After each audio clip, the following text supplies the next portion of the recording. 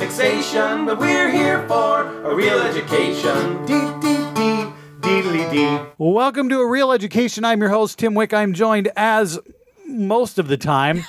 Hi. Thank you, Tim. Well, it was always until the last one. Anyway, as always, by my co-host, movie paleontologist Melissa Kirscher. Hello. And today we have with us, we're going to call her, I'm going to say movie paleobotanist. Oh, that'll work. Yeah, Stephanie Zvan. Hi, Stephanie. Hi. And we also have a special guest, Matt Kesson. Hi, that's me. Hi, and I'm going to explain why Matt's here in a minute. But first, we have to go back to Stephanie because we are here to watch Jurassic Park. And Stephanie, you are our guinea pig. You are the person on the podcast who has not yet seen Jurassic Park somehow. Well, as I did explain when you were looking for people, I've only seen about the 75% of it that's featured in memes on the internet. That's fair. That's fair. But even so, the first thing that you have to do as the person who has not seen the movie is tell us what you know about Jurassic Park. It's based on a book by Michael Crichton featuring bringing dinosaurs back from amber trapped in DNA and things go badly. And it's responsible for the actual oversaturation of Jeff Goldblum's sexiness. Okay. That's, I disagree with parts of that, but anyway, go on. I think the key word is oversaturation. That would be, that's where we're at. Yeah. All right, fair enough. Now, the reason I waited to explain why Matt is here is because I wanted to make sure Stephanie knew enough about the movie before, because I didn't want to point out that Matt was going to be our dinosaur expert. And you thought Steph perhaps didn't know that Jurassic Park featured dinosaurs. Oh, I was pretty sure she did, but but I did not want to make any assumptions. Understood. Because As it turns out, dinosaurs make good memes. dinosaurs do make good memes. As does Jeff Goldblum. And as Yes. does sexy Jeff Goldblum. So, yes, we can confirm, although often we try to be non-spoilers, but I'm going to confirm dinosaurs and sexy Jeff Goldblum Are featured in the film Jurassic Park. in the film Jurassic Park. There may be other things. Yes. That might not be all, but I can confirm the dinosaurs and the sexy Jeff Goldblum. For those of you out there who have not seen the film before, really, once you get past the dinosaurs, I'm not sure much else needs to be discussed at this point. Absolutely not. I mean, I am going to say, even though I'm here as the dinosaur expert, I'm going to say that one thing about I saw this film. I've seen this film 75 times, and the first 73 times I just paid attention to the dinosaurs, and then like the last 2 times, You finally got around to Jeff Goldblum. but then the last 2 times I kind of managed for the first time to watch it just as a movie, and it's really good. I mean, it's just a really well-made movie. It's not just because of the dinosaurs or anything that it's this giant cultural, landmark movie-wise. It's good, as far as I'm concerned. As far as you're concerned, as a dinosaur expert. As a dinosaur expert, but just as a human being, I think it's just a really well-made film. But again, mileage may vary. Fair enough. It's Westworld with dinosaurs. And we did watch Westworld recently. Yeah. I see. And It is Westworld with dinosaurs. that is fairly accurate. It is.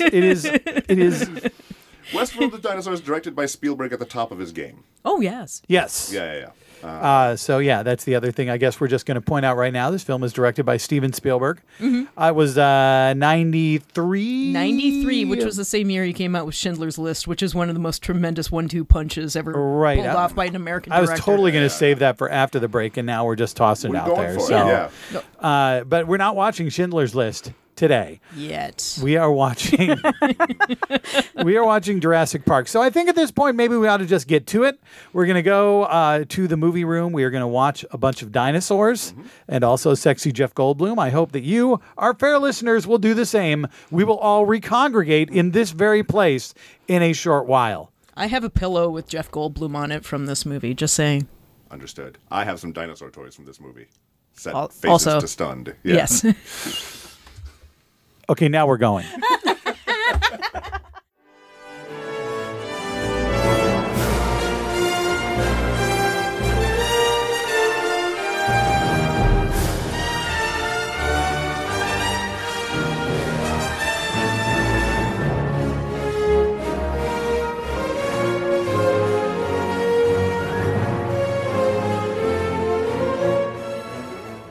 And we are back. Many dinosaurs have been fed. Strangely, Samuel L. Jackson did not say motherfucker even once. And we have watched Jurassic Park. So we have a lot to talk about, certainly with a dinosaur expert in the room. But we need to start with our new person. So, Stephanie, you get the first crack at this movie. We need to know, having watched Jurassic Park for the first time, what did you think of Jurassic Park? Why the hell did sexy Jeff Goldblum have to come from a movie where he played a sexually harassing asshole? Nobody has ever warned me about this. Yeah, he's kind of predatory. A little bit. Yeah, absolutely. Yeah, I mean, to his credit, he tones it down after he's like, "Oh, you two are together." Okay. Yes, she's property. Yeah. Somebody else's. Yeah, so I know, it's all which is That still doesn't not make it okay. better. But But look, she mentioned sexism once in the film, so it's all good, right? as long as we mention the elephant in the room, it's Right. fine. The elephant is fine. It's fine. Yes, that is. It is true. There are certainly some creeper moments. Yeah, I mean, I think she mentioned sexism more than once in the film, but and I also think, I mean, the thing about Goldblum's, it's tricky because Goldblum's character is not painted as. I mean, he's irritating in other ways, also. You know, I mean, I know he's not. Yeah, but generally when he's irritating, he's right. I mean, sometimes he's just being dumb. Most of the time, though, I mean, Malcolm's job is to basically tell everybody this is going to go wrong, and have everybody go, "No, it's not." And then, of course, goes to then it goes Right. This wrong. is true. Yeah. Yes. See, Yeah. the truth. I'm not arguing. He's absolutely he does the sexual harassing in the film, and I'm not arguing with that.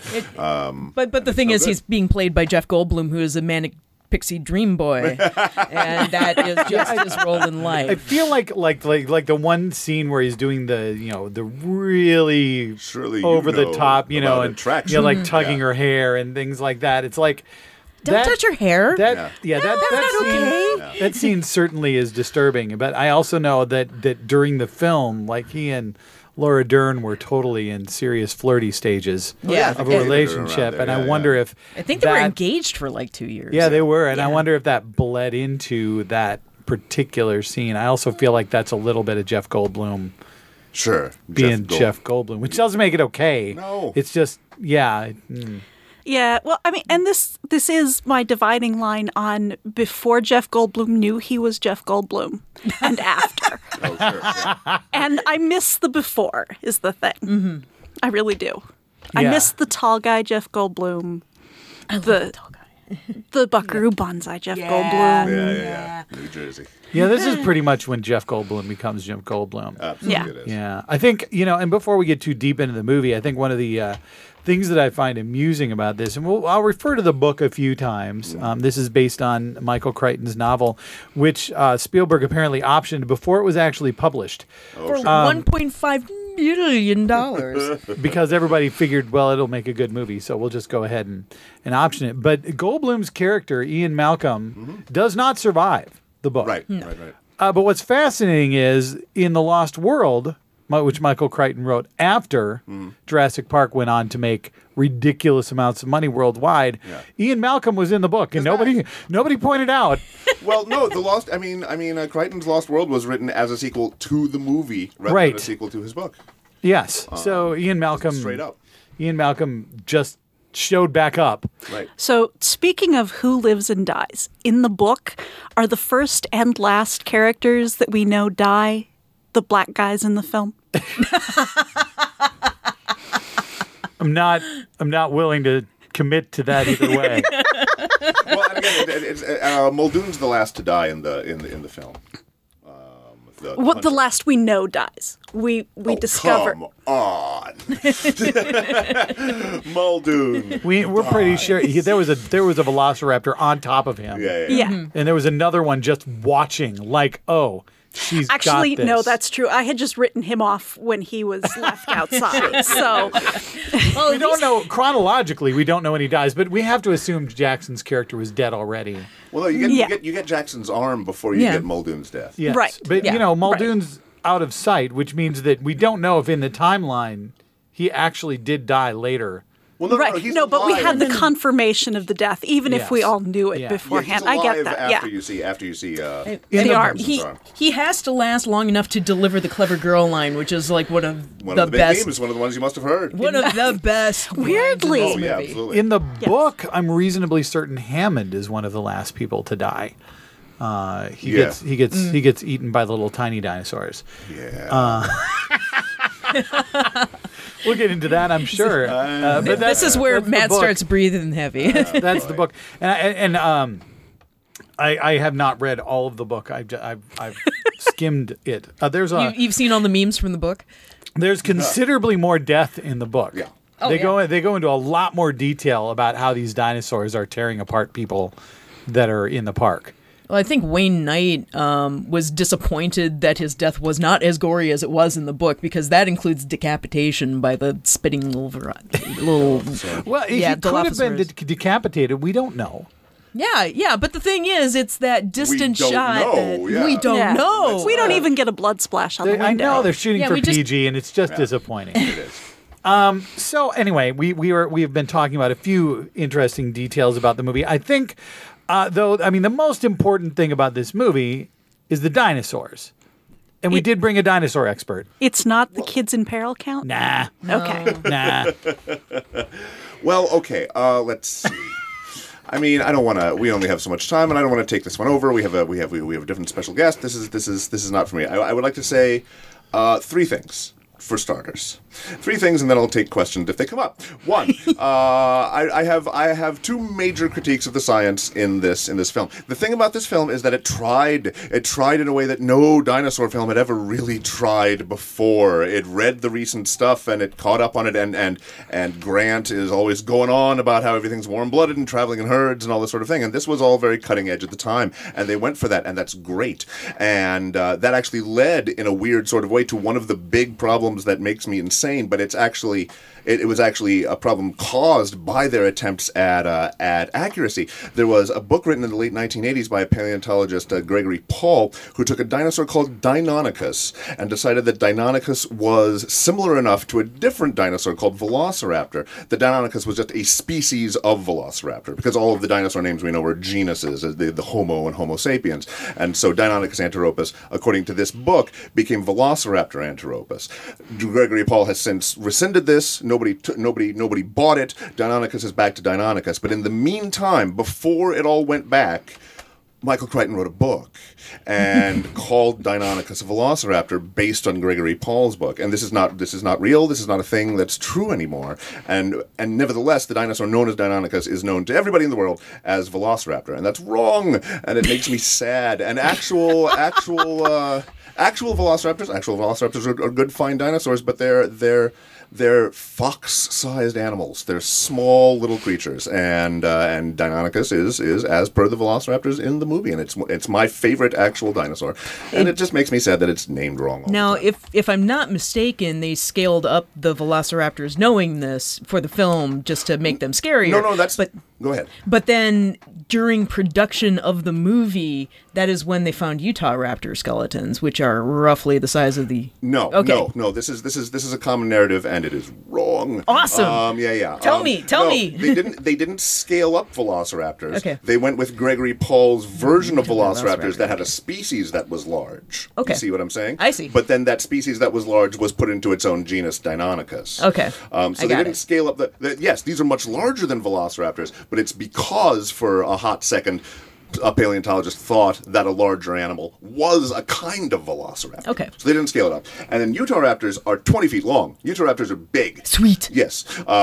So the velociraptors in Jurassic Park do not resemble Utahraptors. They're Deinonychuses, which are about 9 feet long, like the Jurassic Park velociraptors. Whereas a Utahraptor is much bigger. Yes. So that is not how that works. I'm afraid. I don't mean to be unpleasant. I have to ask in terms of the peril in the movie and the end, does this make any difference to what actually happened in the movie? Look, or is it just being called by the wrong name? I was brought on here for a reason. understand the sadness. I fully appreciate the sadness. I am fulfilling my reason for being here. No. Okay.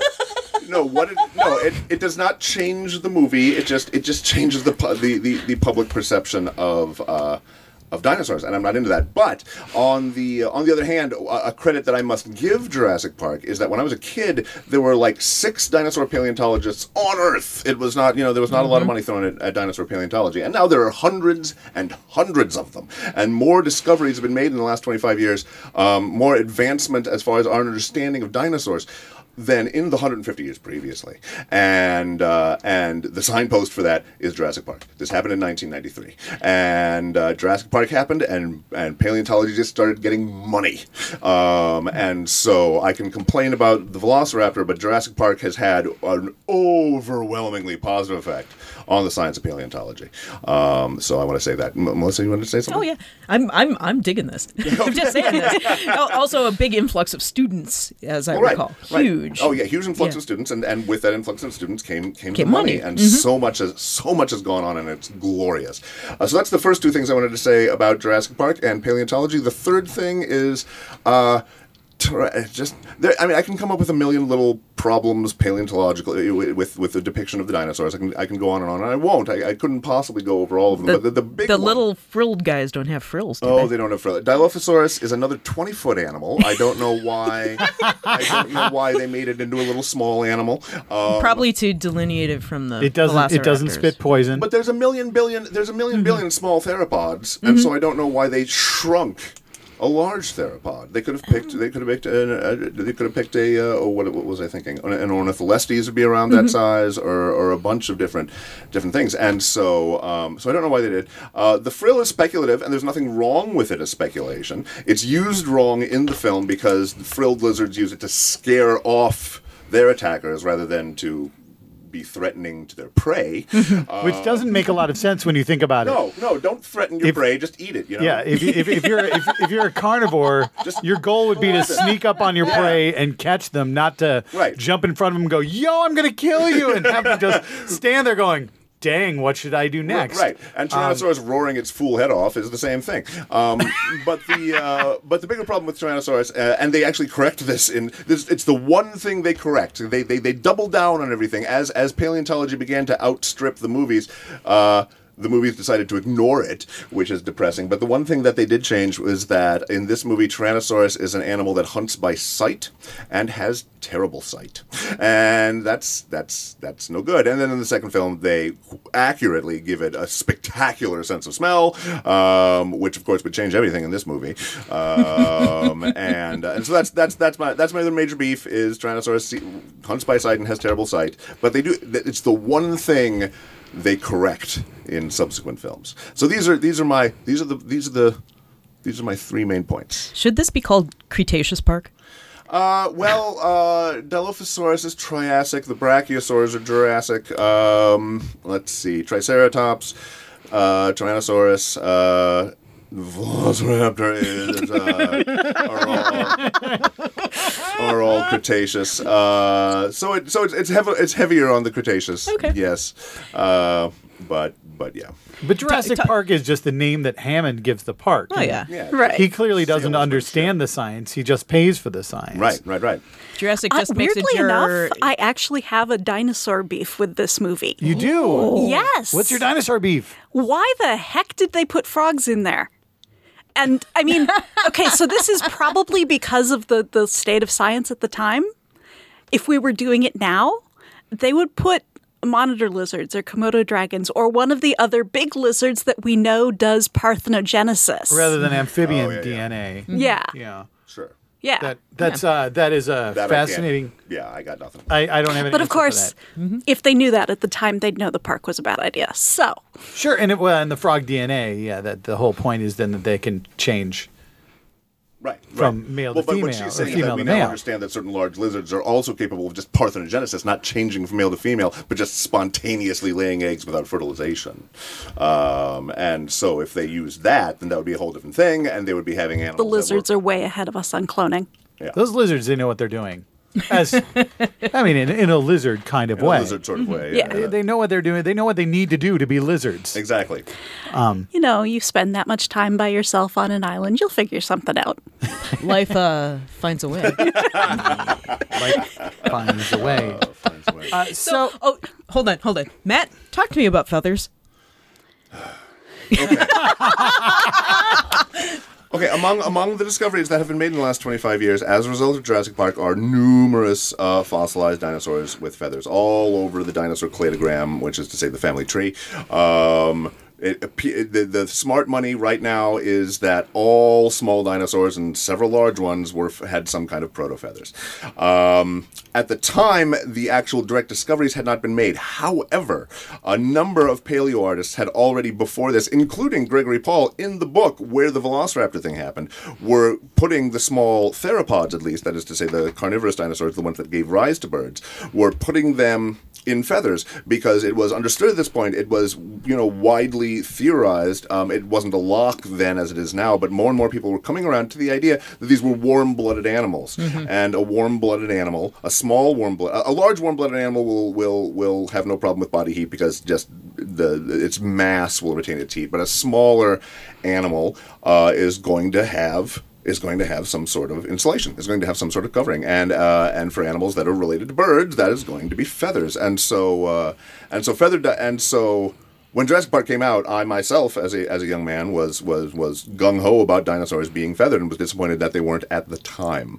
And I've heard, I can't verify this, but I hear anecdotal stories that the team that Spielberg et al. were advised to put feathers on there, and they're like, no, that's not scary enough. Which I could just talk about for an hour and a half, and I'm not going to.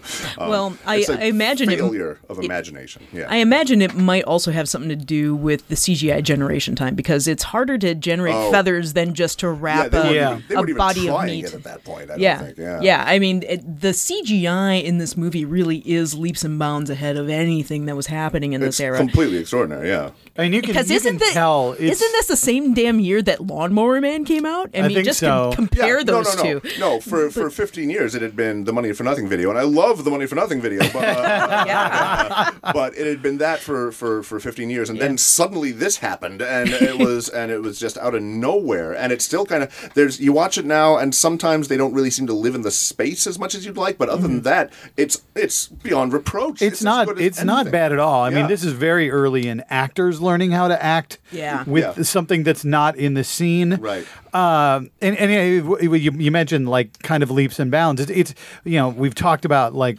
with Star Wars, which wins the Oscar for best special effects in 1977. The movie that won it in 1976, well, technically 78. Anyway, forget that. Yeah. The movie that won the year prior was Logan's Run.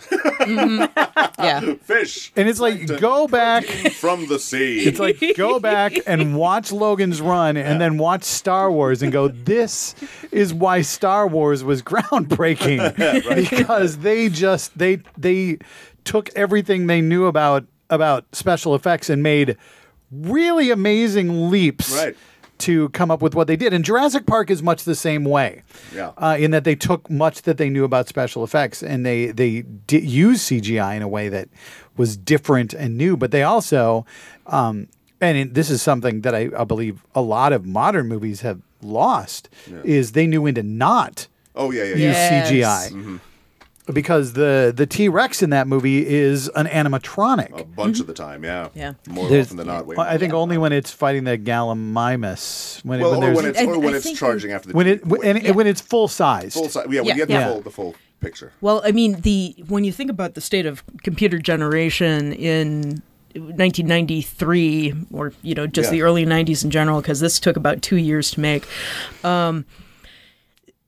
If I remember right, the generation time per frame of CGI on this movie was about 4 hours, or 6 for the Tyrannosaurus Rex in the rain. Wow. Per frame. So, it was a crazy amount of work. So there's only about 6 minutes of CGI shots in this movie.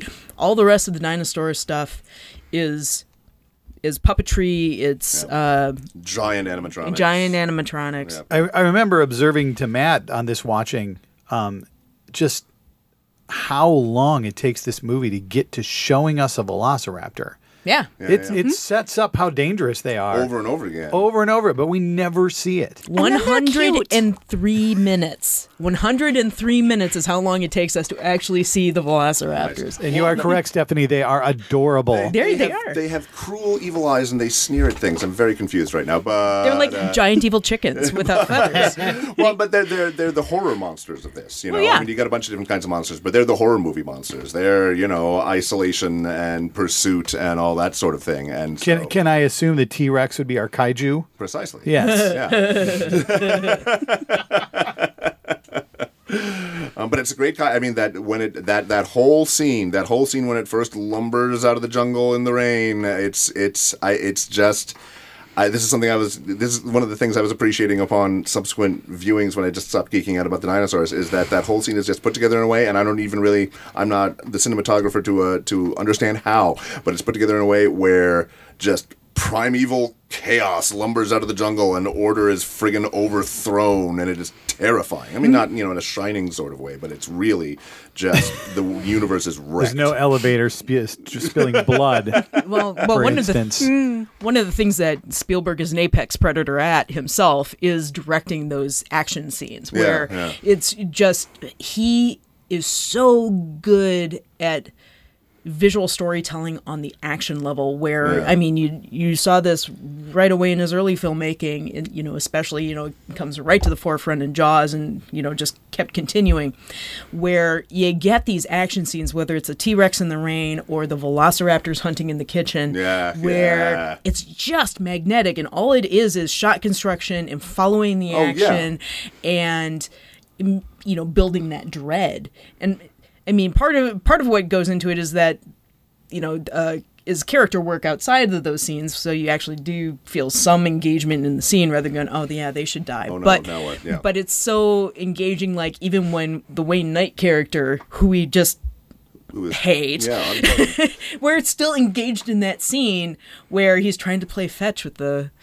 You idiot. It has sharp teeth. Yes. It is a carnivore. That means get the flock out of there.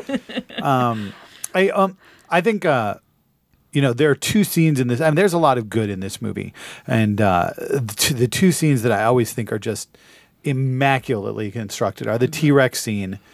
Where we establish the T-Rex is there before we see it. We establish that people are doing things they should not do, pulling out a light and turning it on because we've established that the T-Rex's vision is based on movement, but the kids don't know that, and the kids are alone. And all the things that are done to establish how things are likely to go wrong, and we can't do anything to stop them from going wrong.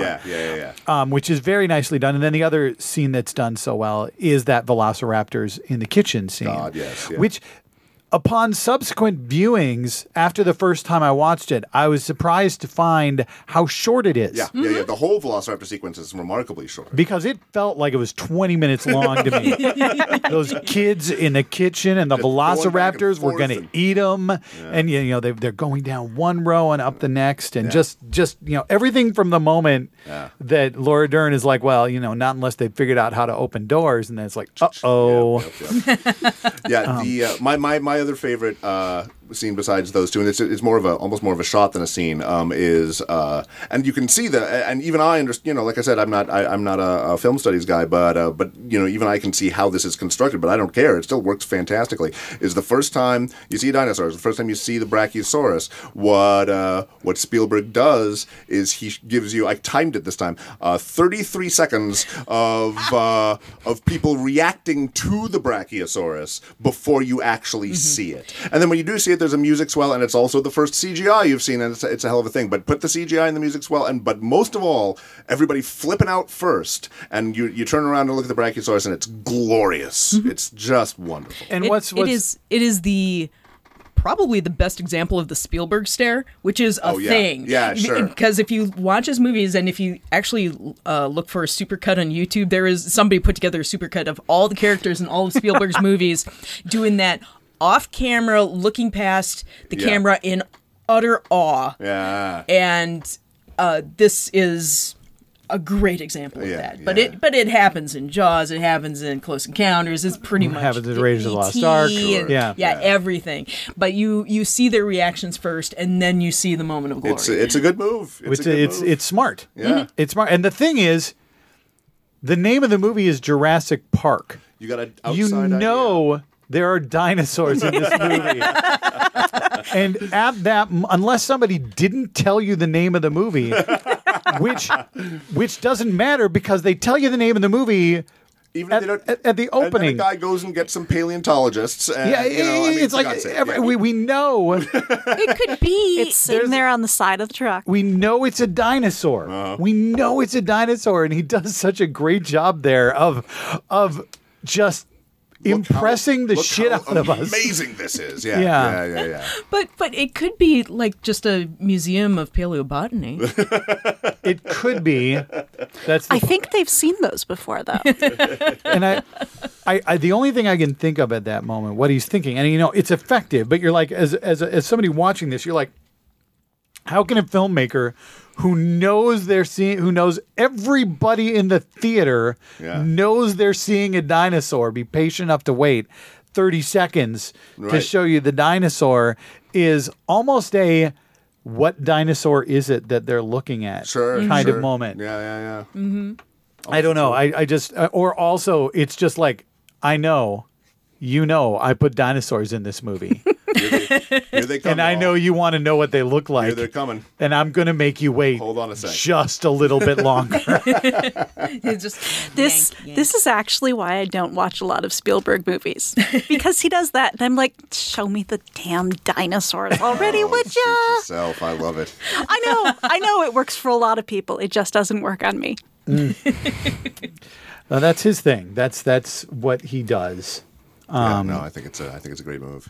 I also think the opening sequence with the raptor in the cage. Yeah. Also Is- terrific. Yeah. It's just like, and he doesn't usually, this is the early 90s, so it's still a lot of films are just doing the full credit sequence. The no credits right. bit is not very Usual common at this point. Yeah. and so you get this amazing musical sting that's just like, fuck, Yes. something's going to go wrong and it will be soon.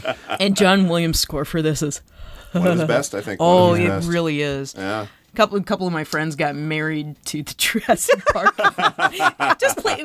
Was it like a violin tree? No, it was a violinist at Jerry and Megan's wedding. Oh, yeah. I can't remember. But yeah, it was very, very subtle, and then you could just hear the ripple through the crowd because that's Jurassic That's Park. Jurassic Yeah, Park. that's Because great. everybody knows it. Everybody knows it. Everybody like they know knows Star Wars it. or anything. Yeah. Well, Yeah. it fills me with glee every time I hear it. Oh, it's glorious. Yeah, so you get that musical sting basically says, this is Jurassic Park, and now there's something coming through the woods. Now trouble. Yeah. And there's And a you whole don't- lot of people who look worried. But you don't get that full fanfare until you're actually coming up on the island. When, That's true. Right. Yeah, Yep. because that scene is just pure music porn. That's the, okay, John Williams, do your stuff. Yeah. We'll just couple We'll it with shots throw of in the Hawaii and it'll be helicopter, good. yeah. It'll be fine.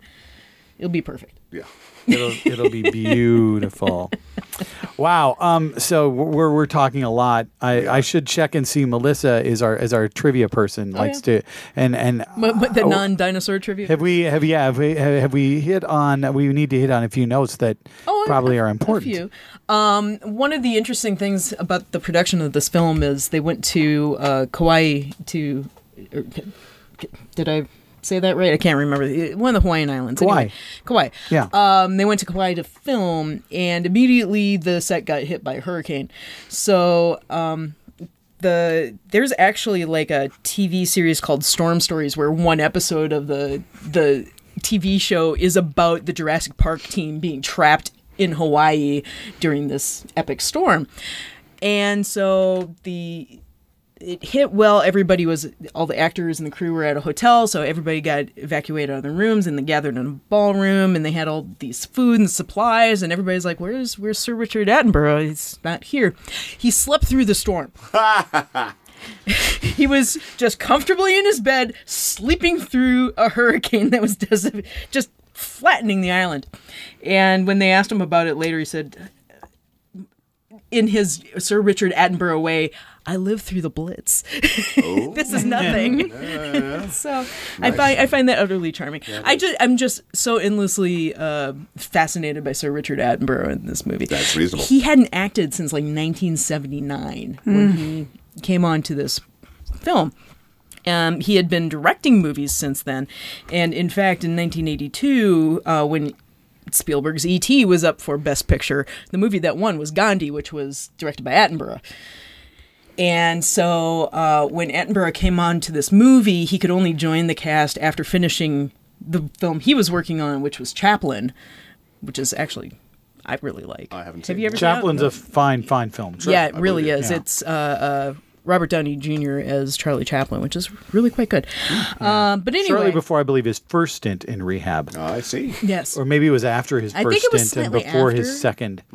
Anyway, Yeah, but anyway, I guess that's it's not a good relevant, movie. but Well, it kind of is, because Sir Richard Attenborough, and of course his brother is David Attenborough, the naturalist, famed who I think is naturalist. totally badass. Oh, absolutely. Yes. Also, as I was mentioning before we started recording, I love the scene where he's talking Laura Dern through the electrical schematic, and I just want his voice on a GPS system. I want him telling me directions to the grocery store. I really do. But you want the directions to be But better. I want the directions to be better. Well, he was actually very thorough when he was talking the way. There's a big green button that is marked this. well, but he wasn't Push very it. good at. I mean, Jeff Goldblum had to snag the Sexy it Yeah, up a little yeah bit. to sexy it up, and he wasn't very good at explaining seatbelts to Grant earlier in the film. No. And that is actually, I generally think, simpler. Then there was the part where he assured them it was all safe. Yeah, well, true. There's some. Well, I don't need my GPS system to tell me I'm safe. Yeah. I Are just need you it to sure? tell me to Dinosaur turn safety, right Right. or left, as it may be. I Across this chasm. I appreciate the Hammond character for the fact that he's not evil. Yeah, he's completely He's genuine. he just loves the idea of making this happen and giving dinosaurs to humanity. The idea that when the lawyer's like, oh, we can charge $10,000 a day, he's like, no, I want people to be able to come see this park. Right. And that's really nice, but it's 120 miles off the coast of Costa Rica. Right. And maybe some poor people from Costa Rica can get there. So he's Elon Musk with discounts. Yeah. And But even more merchandising. But in There general, was some really choice merchandising already there in the park. Yeah. in general, Yeah. he's a good Yes. person with Absolutely. a dramatically bad idea. Yeah. No, Dennis Nedry is the only bad guy in this. Mm-hmm. I think that's great about Hammond. It's a. I mean, of course, this is ultimately a descendant of Frankenstein. This is that story. This is the creation of life as monumental hubris. But it is often the case in Frankenstein stories when they're well told that the Frankenstein character is sympathetic, and that's great. Although I did like that they ended with him ignoring his grandkids to look at the mosquito. There's a certain truth in that. Well, they were. Yeah. I mean, they were all right at that point, right? I mean, Yeah, yes, they were. Probably. I mean, there's very little lasting damage across the heart with 10,000 volts. yeah. Well, they're going to get him to a hospital probably to Would get it it checked out. just have been like squashed like a warm M&M, with the chest compressions, Probably. Would have been cooked Look, from if the inside car out. didn't crush him, Yeah, but if the true. dinosaur skeleton didn't crush him, Literally, Okay, the car falling from the tree. Why didn't they climb down on the other side of the tree? Yeah. I call this the Prometheus problem. Oh yeah. Walk out of the way of the wheel. Yeah. Go 90 turn right. degrees. Yeah. Yes. it's still a fine sequence, but yeah, they could have made better choices. They could have used that GPS with Sir Richard Attenborough's directions on it. The only- Turn right. The plot hole if we're going down that road. Because there's just one. Yeah, well, there's a couple. The one that I like. I mean, it's a plot hole, but I kind of enjoy it. Is how one thing we learn at the end is that a Tyrannosaurus could be anywhere. Yeah. How did you not see How were that you coming? not aware of the Tyrannosaurus who was And also in the room with you? That is interestingly something that is carried through in every successive Jurassic It Park is. film. Yes, Jurassic Park. Tyrannosaurus That- are especially sneaky. Yeah. Yeah, the they T-Rex. learned to walk gently around water. Even though they, from some distance away, cause tremors. Yes, you're right. Yeah, in any standing water. Yeah. But inside, indoors or otherwise, They are so quiet, not even a velociraptor would notice when they're Nothing right weird. on top of them. T-Rex, master of disguise. It's, that's... Yeah, it's a plot hole, but I don't care. It's terrific. Yay. Well, the I mean, dinosaurs all of a sudden. the Sudden bigger Tyrannosaurus. problem is of all of this is that the DNA in the amber would not last that long. Well, right. This is Yeah. not a functional, the basic thing. It's Yeah, not functional. DNA has like a half-life of 500 some years, I think. So by the time you get a few million years out, it's not It's useful. encased or otherwise, it degrades. So, yeah, yeah. it just kind of But rots. that does not matter because we are trying to create dinosaurs, some and freaking science is... It's about time travel free. It's about the best idea I've ever heard, other than time travel or just constructing them entirely, out of whole cloth. It's a clever idea. It's wrong, but it's clever. If you're going to come up with a technobabble way it's a to good create one. I think dinosaurs, it's better than probably anything else they could have thought of. Yeah, I've never Although seen a better maybe get your rhetoric about the amount of DNA in a drop of blood from your finger right if you're going to do that. Because it feels like that's the part that should be easy. Well, it was that sort of study. Let's be generous. Was kind of in its infancy by that time. I mean, we weren't working on Human Genome Project until at least 6 or 7 years after No, the but movie. the mistake is really basic. Yeah, that's true. And it's just one word to fix it. Yeah, that's true. That's very true. Absolutely. Well, I mean, science, and I mean, they do some science right. Right. Yes. But I mean, they do. One of the bits of science that I always have a problem with is T-Rex kills a gallimimus, Right. and then presumably eats it, Right. and it is a carnivore, Right. And as a carnivore, once it's eaten that gallimimus, it's probably going to sleep for Chill 2 out days. for a little while. Right. Yep. It's like, because that's one of those things about large carnivores is hunting uses energy. Therefore, you don't want to be expending it all the time. Right. Exactly. And so if Although you it's put an pretty infusion of obvious it- they had not gotten the feeding protocol for the T-Rex completely down at that point. They did so not it might have have it. been a little hungry. Well, I don't know. It already had a goat and a lawyer. Lawyers are empty calories. Okay. Regarding the lawyer, first of all, getting eaten on the toilet. It's kind of a goofy idea, but then I had the realization during this viewing. It's like, oh my god, I think it's actually a reference to all the kids who were terrified to sit on the toilet after Jaws. I bet This it is a real thing. Yeah, sure. Because I remember in the 70s, everybody, all the kids were terrified of toilets after watching Jaws. Because a shark could come through the toilet. Yeah, sharks live in the water. There's water in the toilet. I didn't. There. That's good. Right? Yeah. Right? I think it's coming back to haunt. I mean, yeah. As right? a child, I remember having an irrational fear of something being able to come through the toilet. I thought it was going to be an alligator. Sure. Because sure. since Yeah. alligators Yep. lived in the sewer. They did. Or a snake, Okay. which Giant also rats. seemed It was more... mostly alligators for me. Yeah. Yeah, it was not a shark. But maybe that's because I'm in a landlocked state Yes. that I was like, I don't think sharks can really be in freshwater toilets. Yep. But I did... Collectively science-minded of tiny little Tim Wake. I mean, you are older I'm than sorry. me. If I'd known you, then I would have suggested snapping turtles. Oh, thank you. Oh, yeah. That would have been great.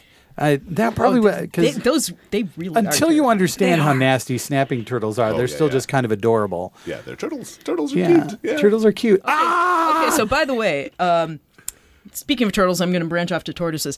The sound design on this movie, of course, won an Oscar. This movie was nominated for 3 Oscars. It's special effects, sound design, and special effects sound design. And so... I believe it won all 3, it did won it not? all Yeah. 3. And the sound effects were great because Spielberg really wanted, since nobody knows what dinosaurs sound like, he wanted real animal sounds. And so they digitally blended a whole bunch of different animal sounds and very different animal sounds for each species. And the one that amuses me the most is, I believe it was the Dilophosaurus, was the sound of tortoises mating. And I can vouch for this because I visited the Galapagos Islands and I was in the tortoise sanctuary in the guide. was there, and there were like 10 of us around him, and this bizarre sound just comes sort of from trill, up, kind of. yeah, kind of. It's kind of deeper with the Okay. Galapagos tortoises All because right, they're huge, but this weird sound comes through the air and from a paddock near us, and the guy goes, they're mating. We all go into the paddock, and they're giant tortoises just rutting right in front of us, and everybody else on the trip was just like surrounding these tortoises with cameras, and I'm just dying with laughter because I'm literally watching tortoise porn happen in front of me with the full camera crew and everything. I'm like on my knees. It is a weird sound. I would personally be concerned that at one point one of them would spit poison in my face. Right, because they're making that sound. Yeah, they're You've got making that poison-spitting association. dinosaur sound. It's Tortoises really do move slow, though. They don't. they don't Yeah, they don't really move. they don't fast like enough to run really- up a muddy And- hill in the rain. And these No. these At tortoises speed? Well, these maybe. tortoises were otherwise occupied. They were busy. Yeah. And this is where I got the idea of having like non-skid bathtub decals on tortoise shells, because the male kind of like tries to hold onto the female shell and like pushes in, but then like slips back and then has to scramble back up again, then push in, then slips back. So And that's I think probably I where think most of just the some- noise is coming from. The female just going, get it over with. It's like, oh, jeez. Melissa's kind of acting this out with her arms. Yes. It makes great radio. It does. Yeah. Non-skid bathtub decals for tortoises. We are I'm telling you. we are almost to final thoughts. This is a mating. This is I don't know that we've talked very much about the movie, but I was not brought here to talk about movies. Melissa, well, yeah. Melissa, do you have anything else that you need to share with us before let's final see. thoughts? I learned that the dung, the big pile of dung from the movie, was made out of clay, mud, and straw, and honey to make the flies gather. Oh, And I nice. thought that, damn, that's nice. See, and that's that's the kind of detailed thinking that makes this movie a But success. Also- were any flies harmed in the making of this film? I presume there may have been, but according to a couple of the special effects people, one of the hardest effects to achieve was the damn water vibrating in the Oh, I've heard this. in the Yeah. canister. And they kept promising to Spielberg, it's like, we can do it. How the hell are we going to do that? We can make the water vibrate. And eventually, like the night before, somebody figured out that they could run a guitar string underneath the glass of water and just strum it. And then, boom. Nice. Nice. Right? It's beautiful. It is so beautiful. It's a simple. great solution. Yeah. Now I'm scared of guitars. Yes, a Tyrannosaurus Rex stomp is actually somebody strumming a guitar. That's great. That is a Yeah. great tidbit. All right, so we should move on to final thoughts. should. Matt, Yes. why don't we start with you? Do you have any dinosaur-related final thoughts you would like to share with us at this point? Not that I haven't already said. This was a landmark in the depiction of dinosaurs on film, and it created a whole new world of dinosaur paleontology. And for both of these things, I am grateful to it. And then it's just a well-made film. It's the characters are great, and the pacing is great, and the cinematography is great. It's a terrific movie, and so I have nothing but love for this movie. Stephanie, what are your final thoughts, or is your final thought? Well, as the designated paleobotanist for the thing, You are. why did the plants never make a difference? It's a good question. I mean, she's there. She is she there. there to be an object of sexism? She seemed like she was there to be the medic, which I thought was interesting, given that was not her field of expertise. No.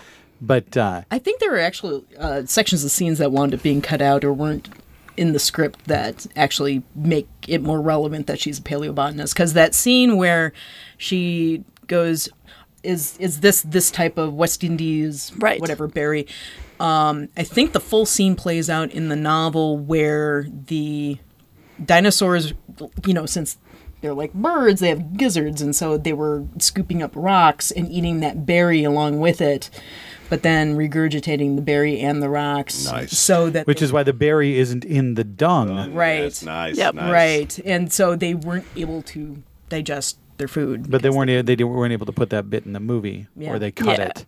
It's Yeah, just, they- she's she's the got, only like, one half who of got it to in there. warn them that things were going to go terrible Yeah. and not have things go terrible because of it. One of the interesting things that I do find interesting about this adaptation is that the boy and girl are switched genders. in the movie. So the boy in the book, of course, is the computer nerd in the older, but the kid actors that they found were of like opposite ages than they originally wanted, so they just swapped them into the different roles. So the girl got to be the hacker. That almost makes up for fat coding the bad guy. Yeah, I know, right? Geek, greasy geek. Yeah. Yeah. Almost. Oh, by the way, that is a Unix system. I remember watching this movie in the theater with a couple of computer programmer friends of mine, and we were like, that's not a Unix system. Of course it fucking is. It's no, it's a Silicon Graphics 3D file system navigator, and it wasn't very much used because it's stupid, but it was flashy looking, so they used it for the interface in the movie. Very nice. So, Melissa, your final thought? Just recently, a giant statue of sexy Jeff Goldblum was just erected by the banks of the Thames in London. This is true. It's absolutely true. Just a few days ago. It's and my final thought, the really interesting thing about this film is before Jurassic Park, like the go-to carnivore for most people who thought about dinosaurs was the Tyrannosaurus Rex. Yes, of course. Now, there have been 5 Jurassic Park movies, and every Jurassic Park movie since this one keeps trying to introduce some carnivore that's worse than a Tyrannosaurus Rex. But they end up always making the velociraptors be the coolest. Yeah. The entire Jurassic Park series is stuck with velociraptors as a result of this movie. Anyway. Well, These are final thoughts. I'm just going to let it go. Yeah. Do the newer movies have feathers? No. God damn it. No. No. It's depressing. But my other final thought is a story. I work at the Minnesota Renaissance Festival. Back in 1993, we did something called Closing Gate Show, in which people would do little skits. And so the year this film came out, they did a couple of friends of mine did a skit called Jurassic Shakespeare. And Jurassic Shakespeare involved scenes from Shakespeare in which one of the actors was an actor and the other 2 actors were dinosaurs. Specifically velociraptors. And the way this played out was the 2 actors who were velociraptors before the scene started would put on knit dinosaur caps. Oh, God. And one character would say a line or 2, and then the other 2 actors would attack that actor and eat him. That's marvelous. That's entertainment. The best part of this skit, aside from just the idea of them putting on knit caps to prove that they were dinosaurs, were when they fulfilled the rule of 3. They got to the 3rd scene, and the actor starts to speak, and he turns to the other 2 actors who are wearing their knit caps, and he says, "Hey, are you 2 velociraptors?" And they respond, "No, we're from Verona." There are only poison-spitting dinosaurs in Verona. At which point they spit poison in his face and attack him and eat him. Nice. Wonderful. So that is my personal memory that comes directly from Jurassic Park. I would pay money to watch 2 velociraptors from Verona. There are no velociraptors in Verona, only poison-spitting dinosaurs. It sounds good, though. All right, so that is all we have to say about Jurassic Park. It is by no means all we have to say about Jurassic Park. All we That's can all we're going say. to say. It's all we can say. We should ask our guests if there's any place that our audience can find them writing or being heard in any way. Stephanie, where can our listeners find you? I write at Almost Diamonds on the-orbit.net, the Orbit blog network. You can find me these days sharing thoughts on Twitter, just under my own name. And I am, at this point, occasionally a host for Atheists Talk Radio. Which is Sunday mornings at Way too 9 a.m.? early. Is it 9 a.m.? It is. And that's on AM 950 if you're in Minnesota, but I believe it can be streamed online. Yes, it's all released as a podcast as well. Great. All right, Matt. Yes, I have an ongoing live show and other stuff like that called Reverend Matt's Monster Science. I've got a couple of shows a month most of the time. Just look me up on RevMattsMonsterScience.com or as Reverend Matt's Monster Science on Facebook or Instagram or Twitter. And he knows about other things besides dinosaurs. Yeah, I do mythological creatures and Godzilla and all kinds of stuff like that. Do you have something to add? I got attacked by a kitten. You did get attacked. Yes. There's a tiny kitten. All thoughts are gone from my brain. I will say that you should keep an eye open if you listen to Real Education. We, of course, have a noir education. And soon, it may even be by the time this podcast goes up, there will be a third member of the Real Education family called Real Education, the Musical. So keep your eyes open for that. Now, up next, we mentioned it, we alluded to it earlier. 1993 was quite the year for Steven Spielberg. He released 2 films that year. One was Jurassic Park, which for the next several years was the highest grossing film of all times. The other was Schindler's List, which is the movie we're going to watch next time on A Real Education. So we will catch you next time. Thanks again to Matt and Stephanie for joining us. Bye-bye. Yes, thank you. We hope you enjoyed our film fixation. We'll see you next time on A Real Education.